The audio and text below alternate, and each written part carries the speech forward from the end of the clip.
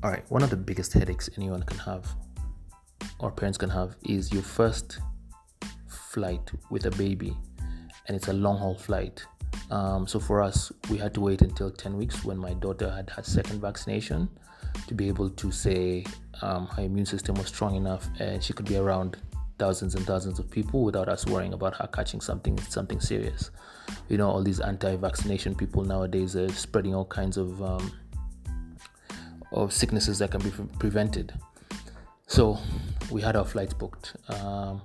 It was from Gothenburg, Sweden to Entebbe, Uganda, via Amsterdam and Kigali on KLM. My goodness, guys, if that doesn't sound long, it's long as hell. Starts with a 2-hour bus, 1-hour van ride. Then you go 2 hours at the airport. Then you have an hour and a half flight from Gothenburg to Amsterdam. Then we had a 4-hour layover in Amsterdam. Then we had a 10-hour flight from Amsterdam to Kigali, Rwanda. Then we had a 1-hour layover in Kigali. And then we had a 1-hour flight from Kigali to Entebbe. And then a 1-hour van ride from Entebbe to our home in Kampala. Guys, imagine knowing that that's a trip that you have to take for like 4 months and then experiencing a baby and being like, where are you going to change diapers? What are you going to do when the baby cries? What the hell did we get ourselves into? Like, all you think about is, why didn't we just have this baby in Kampala? Anyway, so let me start. Leaving home, we had, I think, in total 11 pieces of independently packed suitcases. I had bubble wrap and I had suitcase wrap that I bought at the store so that I could wrap at the airport. We had a lot of different. Okay, guys, this is what we had. We had a car seat, a whole car seat. We had a car seat base, which is 13 kilos on its own. We had 2 check-in luggages for my wife, 23 kgs each. We had 2 for me, 23 kgs each. We had 1 10 kg for my daughter, 1 carry-on for my daughter, 1 carry-on for me, and 1 carry-on for my wife. Guys, we had 3 trolleys.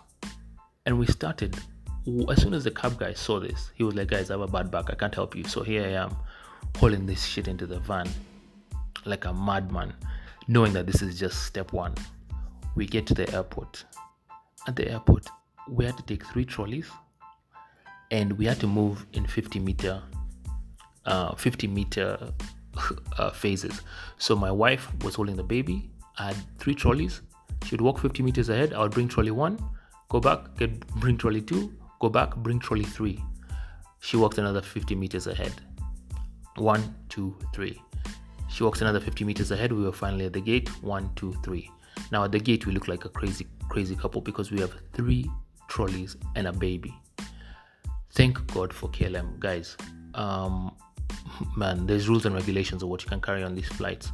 The baby car seat, the car seat base, the baby gets some free check-in stuff, but we definitely pushed it because I think she let us check in 2 additional things in for free because she just was a kind lady, bless her soul. KLM is a shit, by the way. Would 100% always fly with them if I had a choice. So here we are. We now check in our stuff. She checks it in all the way to Entebbe, thank goodness. One of the bags that she let us check in happened to be the stuff where all the baby stuff was, which included just a lot of baby stuff that we thought we were going to have on the flight. But because she was like, yeah, you can check it in, guys, you can check it in, we just threw it in there without actually taking stuff out that we needed. So we were a bit underpacked now with the baby, which we only realized later. So for example, the baby carrier, which is the thing that you put your baby like a backpack, was in there. And then we didn't have the stroller. The stroller had to be like in different places at different times, so we just had to carry the baby manually, like old school parents. It's not terrible considering that checked in piece of luggage was going to cost us €200 to check in, and so we thought we were going to have to pay for two, which was going to be €400. So we were already really, really bitter. So when she said just check it in like as a favor, we were like, yo, just take everything. We don't want you to forget that you're letting us do this for free. We get on the flight. The first flight was smooth sailing. We were tired. The baby was asleep. We got to Amsterdam. I changed diaper. Baby was fine. Man, then, oh God, have mercy on my soul. So when you book a flight as a couple without a baby, you cannot say that on the return leg you'll have a baby, right? The human doesn't exist yet. There's no passport. There's no human. So you book it, and then when we got to Sweden, we were like, okay, call KLM and tell them we are planning on having a baby, and so on the return trip we need a bassinet, which is a baby bed, which means we have to sit on a row with a bassinet, and as such, we would like to sit together. Unfortunately, other people had already booked seats on that row, so individual seats, not seats together. So there was no seats together. So my wife and I were on opposite sides of the aisle. So in between her and me was the path, which is not ideal for first-time parents wondering how they're going to take care of a baby on this flight. And so what happens is the airline tells you, basically, there's nothing they can do.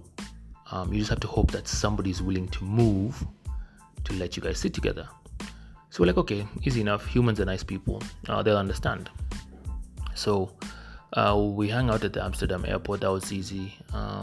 Then we get on the flight, the 10-hour flight from Amsterdam to Entebbe. Guys, I don't know what the hell happened.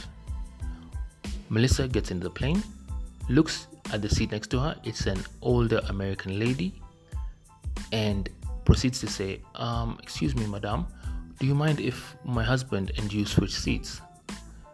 She looks us right in the eye and says, I'll think about it. At that point, I think my blood pressure rose by 100 beats. My wife was trying to be composed, and it just wasn't working. Guys, she said, I'll think about it. And then our flight was delayed 30 minutes. So for 30 minutes, this woman sat there refusing to move, refusing to let us switch seats while she's seeing the baby in my wife's hands next to her and commenting about how cute her baby is.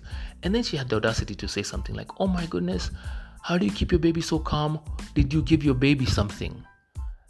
I was like, yo, is this woman tripping? Like, am I really gonna get kicked out of a plane because of this woman? So then we composed ourselves and realized the seat to my right, I was in the middle row, which had 4 seats. I was on the one on the left. The one to my right was empty, and then there were 2 gentlemen on the other 2 seats in the section. So Melissa and I were like, yo, this lady's not gonna move. She just has an issue, or she really likes her seat, and we're gonna be miserable not sitting next to each other.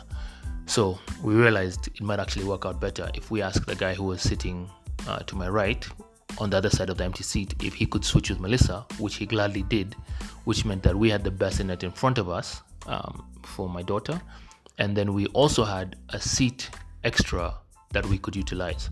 So it worked out well, because when my wife needed to breastfeed on the right side, she could just bump over and had space on that side, and when she wanted to breastfeed on the left side, she could go to the other side. So it worked out well, thank God.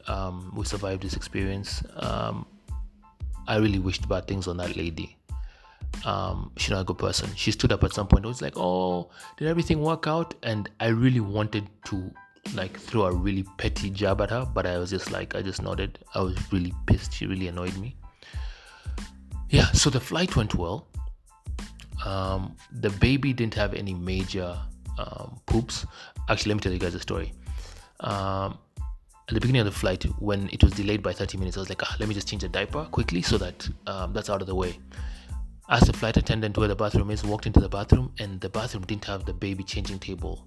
And I was like, snap, what the hell am I going to do?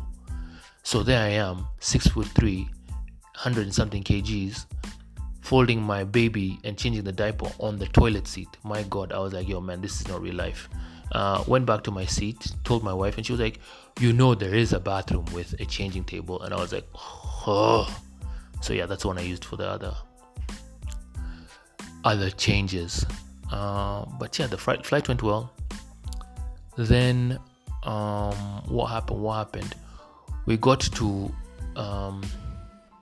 Kigali, and at this point my daughter hadn't had a big poop, and I was like, yo, as long as the baby has a big poop in the air, we're fine, because then I can stand up and go change it. But the baby had a big poop on the runway, like a really big poop, which automatically means when you can tell when it's going to leak, because the baby's bum is squeezed against my wife's both thighs, so the poop finds ways out the sides of the diaper. So of course that happened. So I'm just sitting there, the baby's crying because she's uncomfortable with this poop just flowing all over her bum. And so I had to quickly pray for the flight to reach its maximum altitude. Emergency lights go off, run, go change the baby. She was well and good. And then we landed in in Entebbe. All our luggage made it, thank goodness. Then we took a taxi home, unloaded all the luggage, and that was that. It was all peaceful. Quite the adventure. Wouldn't do it again anytime soon. We're not flying with the baby for a while. When she goes to Nairobi, it'll only be a 45-minute flight, thank goodness. So nothing like this crazy adventure. But yeah, if you're ever on a flight and there's a mother and a father with a baby, please be nice to them. That's all. That's our adventure of how we got home. And now we're in Kampala. So thanks, guys. Bye.